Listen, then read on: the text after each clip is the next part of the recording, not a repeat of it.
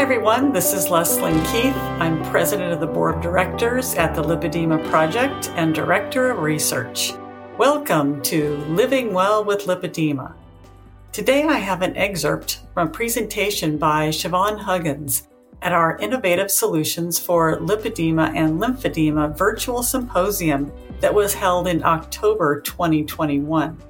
Siobhan Huggins is a budding researcher and had been diagnosed with lipedema herself earlier in 2021.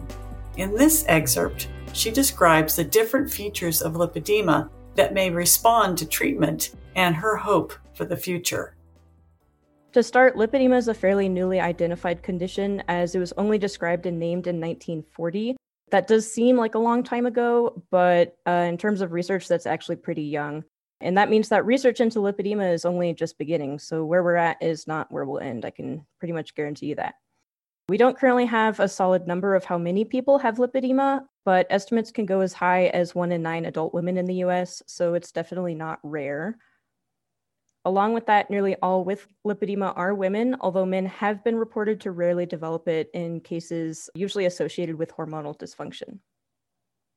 Lipedema's most noticeable symptom is fat growing disproportionately on the lower body, particularly in a female type distribution, such as on the hips and thighs and legs, although sometimes it can occur on the arms in some cases as well. There are a few different patterns of fat growth, but regardless of where, the fat is often sore and painful, resulting in lipedema being called a painful fat disorder. Lipedemic fat is also resistant to weight loss. Let's say someone with lipedema, like you or me, makes healthy lifestyle changes and begins to see fat loss as a side effect. They may find that they lose fat easily from their waist, but not in lipedemic areas like their legs or thighs, or just less so. There have been reports of this. Even if the person is starved to the point of emaciation, the lipedemic fat is still hanging around, and it's not acting like normal fat does. Fragile blood vessels can also be found in lipedemic tissue, which can result in very easy bruising, sometimes from impacts so minor the person doesn't even remember what may have happened to cause it. And going on to management now, there are a variety of methods that can be placed in a couple general categories. First, there are methods that target lymphatic function, which aim to help encourage fluid out of lipedemic areas to reduce swelling and pain. Exercises like yoga or swimming can be used along with compression garments, lymphatic massage, and others. Because lipedemic fat is often resistant to typical weight loss efforts, methods to reduce fat mass in lipedemic areas can also be used, like liposuction or lipedema reduction surgery. These can be helpful if the fat is impairing mobility or impacting quality of life in other ways.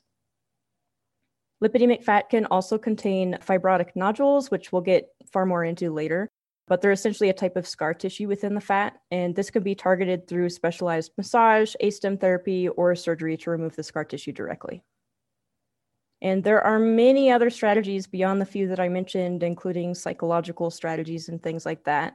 And all of this kind of contradicts the view that there's nothing you can do with lipedema. I've noticed that's kind of a common thought. I mean, it's just not true. There's plenty of things that people can do to increase their quality of life when living with lipedema. And there's another one that is worth talking about.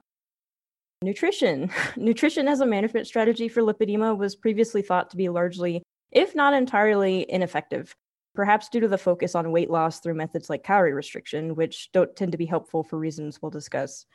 But if the strategies we just outlined target pain relief and swelling and lymphatic function and fibrosis reduction, is there any reason to believe that nutrition could also help with these?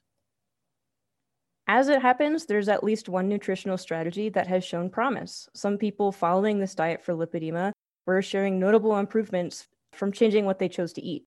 Less swelling, less pain, and improved quality of life, all things worth noting for sure.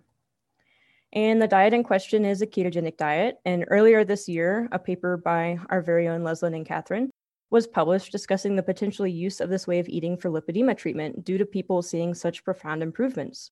They also discuss possible reasons why keto might be helping, so I'd recommend giving it a read if you haven't already, as it's likely a good companion for this presentation, actually. Although I fear we're only just beginning to understand lipedema and still have a long way to go to full understanding, I hope we continue to learn more about different management strategies and why they actually work. It can be tempting to find a solution that seems to work well and just stop there because, job done. But there are benefits to remaining curious and trying to find out all the details. For example, if we better learn the lay of the land and seek to understand the specifics of why a ketogenic diet may be helping with some aspect of symptom relief, then it may be possible to find shortcuts to the same result. In other words, find more efficient management strategies so that people can find relief faster. Thank you, Siobhan, for that wonderful synopsis of what research has shown us thus far about lipedema. And it is a very young area of study, as you have said. And if you found this excerpt interesting, remember you can purchase the recordings of this and all of the other amazing presentations from each of our virtual symposiums by visiting our website, lipedema-simplified.org, and clicking on the Lipedema Symposiums button.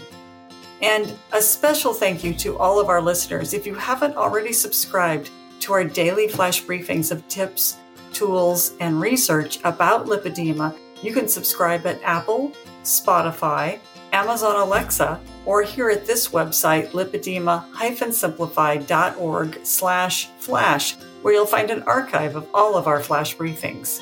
You can now also follow Living Well with Lipedema on Amazon Music and get new episodes when they become available. Thanks for listening, and I hope you'll join us again next time for another Living Well with Lipedema flash briefing.